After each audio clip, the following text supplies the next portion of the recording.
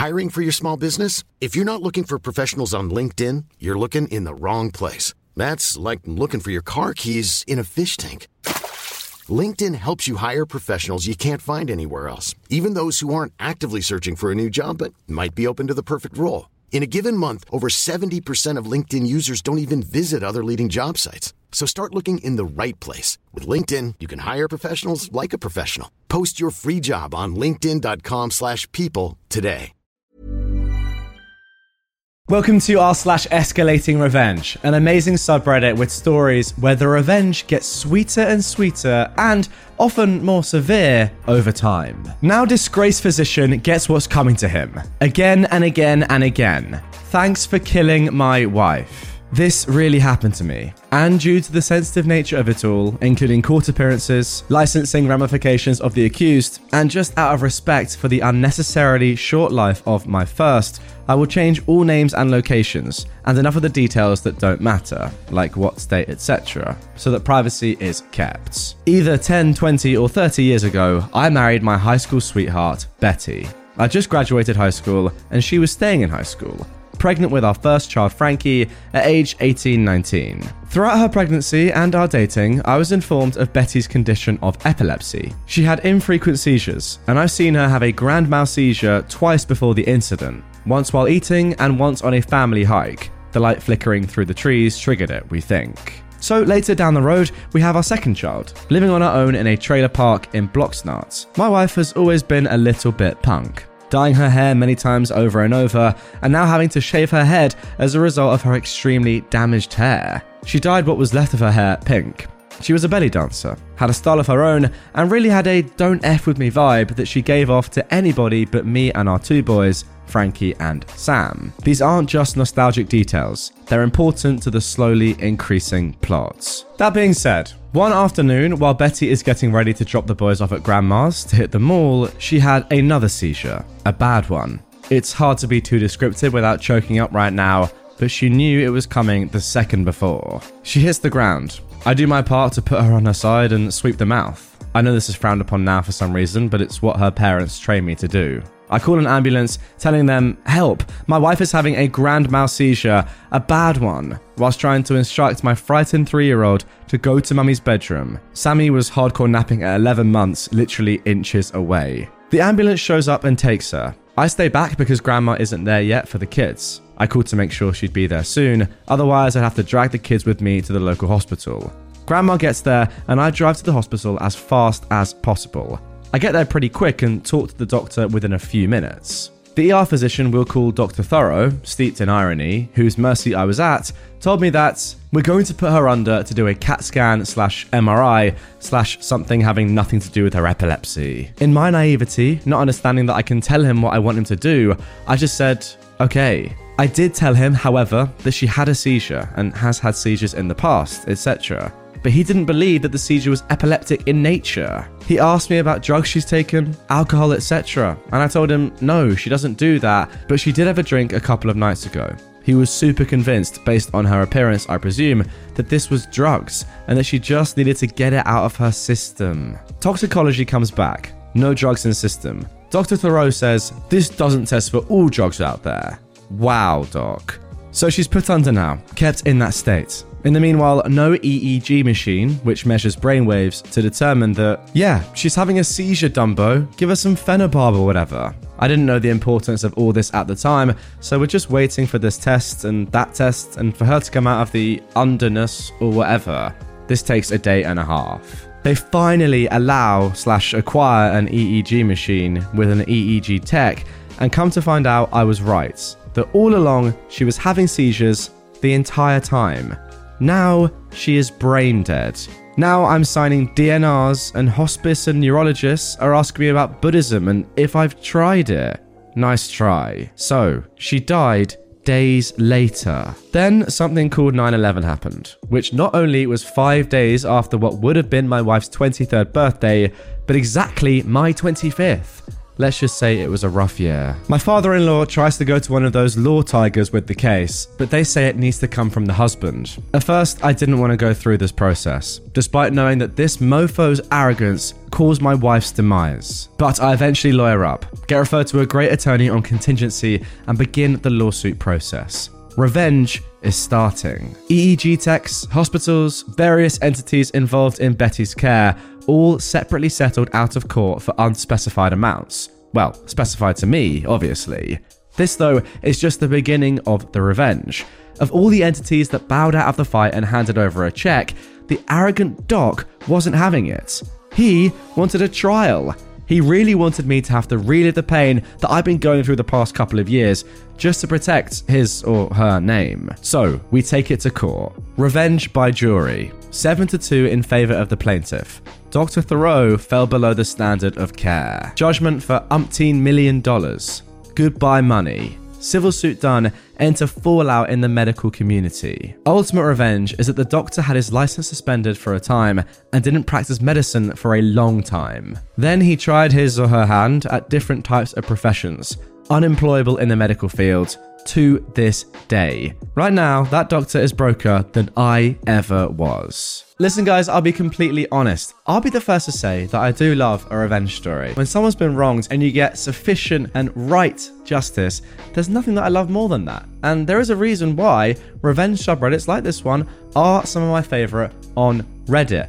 However, in this story, I've got to tell the truth. I don't really feel like you got much revenge at all. Yeah, you ruined the guy's career, but he killed your wife. Like this, we're not really speaking about a couple of things that are even in the same ballpark there. Like, it's nuts. That's the least that deserved to happen to this man. Like, he deserved to go to prison. Sorry, man or woman. Deserved to go to prison, right? Is this not just clear neglect and just ultimate arrogance? And ultimately, if you're in this position of power, which you are as a doctor or a physician or whatever role this person had, and you don't do your job, and that ends in you actually, causing someone's death, is that not manslaughter? Like, yeah, you ruined his job and his professional life, but I feel like he deserves to go to prison for this, not just not get much money.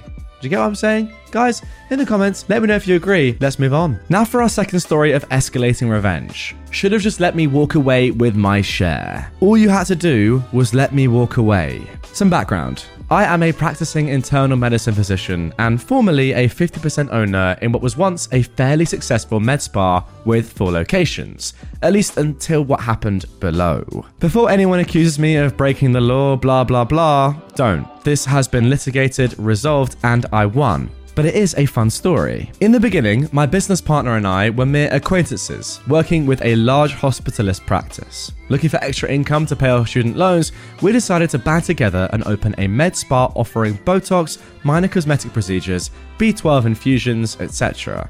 And it was a huge hit, big enough for us to go full-time and expand. This lasted around 7 years. Beginnings of problems. My partner decides that his wife isn't enough for him and begins to step out on her. Now, this is none of my business, however, it does become my business when you embezzle money to pay for your sugar baby's gifts from our business accounts.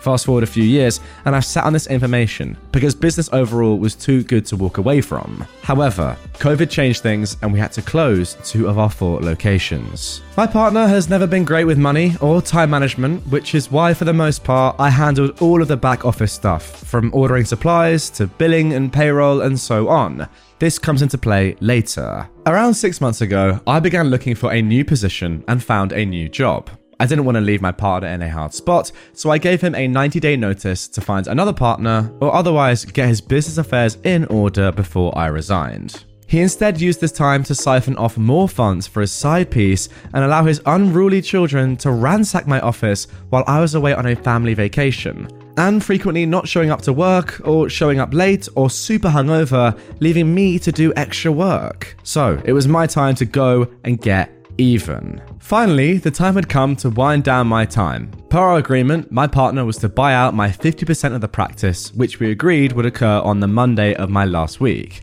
Basically, I take 50% of our liquid assets as a bank transfer. Monday, upon checking, the bank account had been locked out, and upon regaining access, I found that $30,000 of my half had been moved to an account I did not have access to.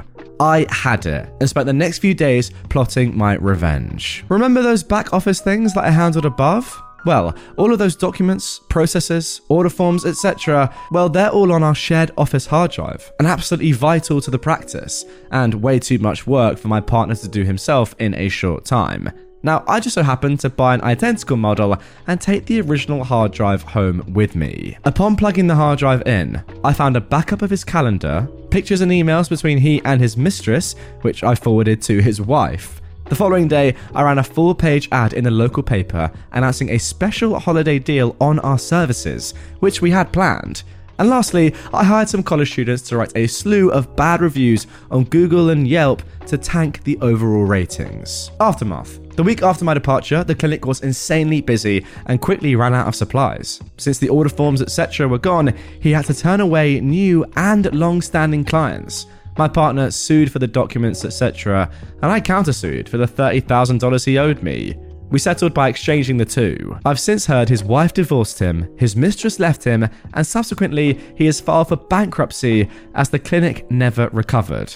And his wife cleaned him out. I, on the other hand, really like my new job. Okay, that is more like it. That seems like more justified revenge. You know, eye for an eye sort of stuff.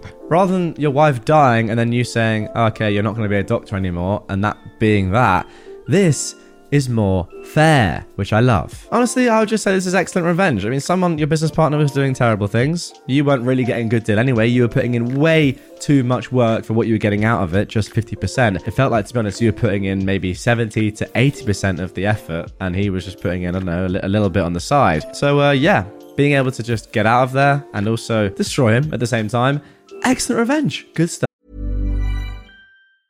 Hey, I'm Ryan Reynolds. Recently, I asked Mint Mobile's legal team if big wireless companies are allowed to raise prices due to inflation. They said yes. And then when I asked if raising prices technically violates those onerous two-year contracts, they said, "What the f*** are you talking about, you insane Hollywood ass?" So to recap, we're cutting the price of Mint Unlimited from $30 a month to just $15 a month. Give it a try at mintmobile.com/switch. $45 up front for 3 months plus taxes and fees. Promo rate for new customers for limited time. Unlimited more than 40 gigabytes per month. Slows full terms at mintmobile.com. Now for our third escalating revenge post. Petty revenge on my abusive mother turned into 9 years of torment. She never knew it was me responsible for the clink. This happened in 2004 when I was 14. A bit of backstory before I begin. My mother is not a good person. She was abusive verbally for most of my life until I was 14, when her abuse turned physical. Because of her abuse, I came up with creative ways to punish her in my own petty ways, like tampering with her food and dunking her toothbrush in the toilet every day. This story is one of my better petty revenges towards her, and the one that annoyed her the most. I talked to my friends about the things she did to me, and although I appreciated the advice to go to the police, I knew that wouldn't work. My mother is very convincing when she wants to be, and every other time I went to the police, they never believed me.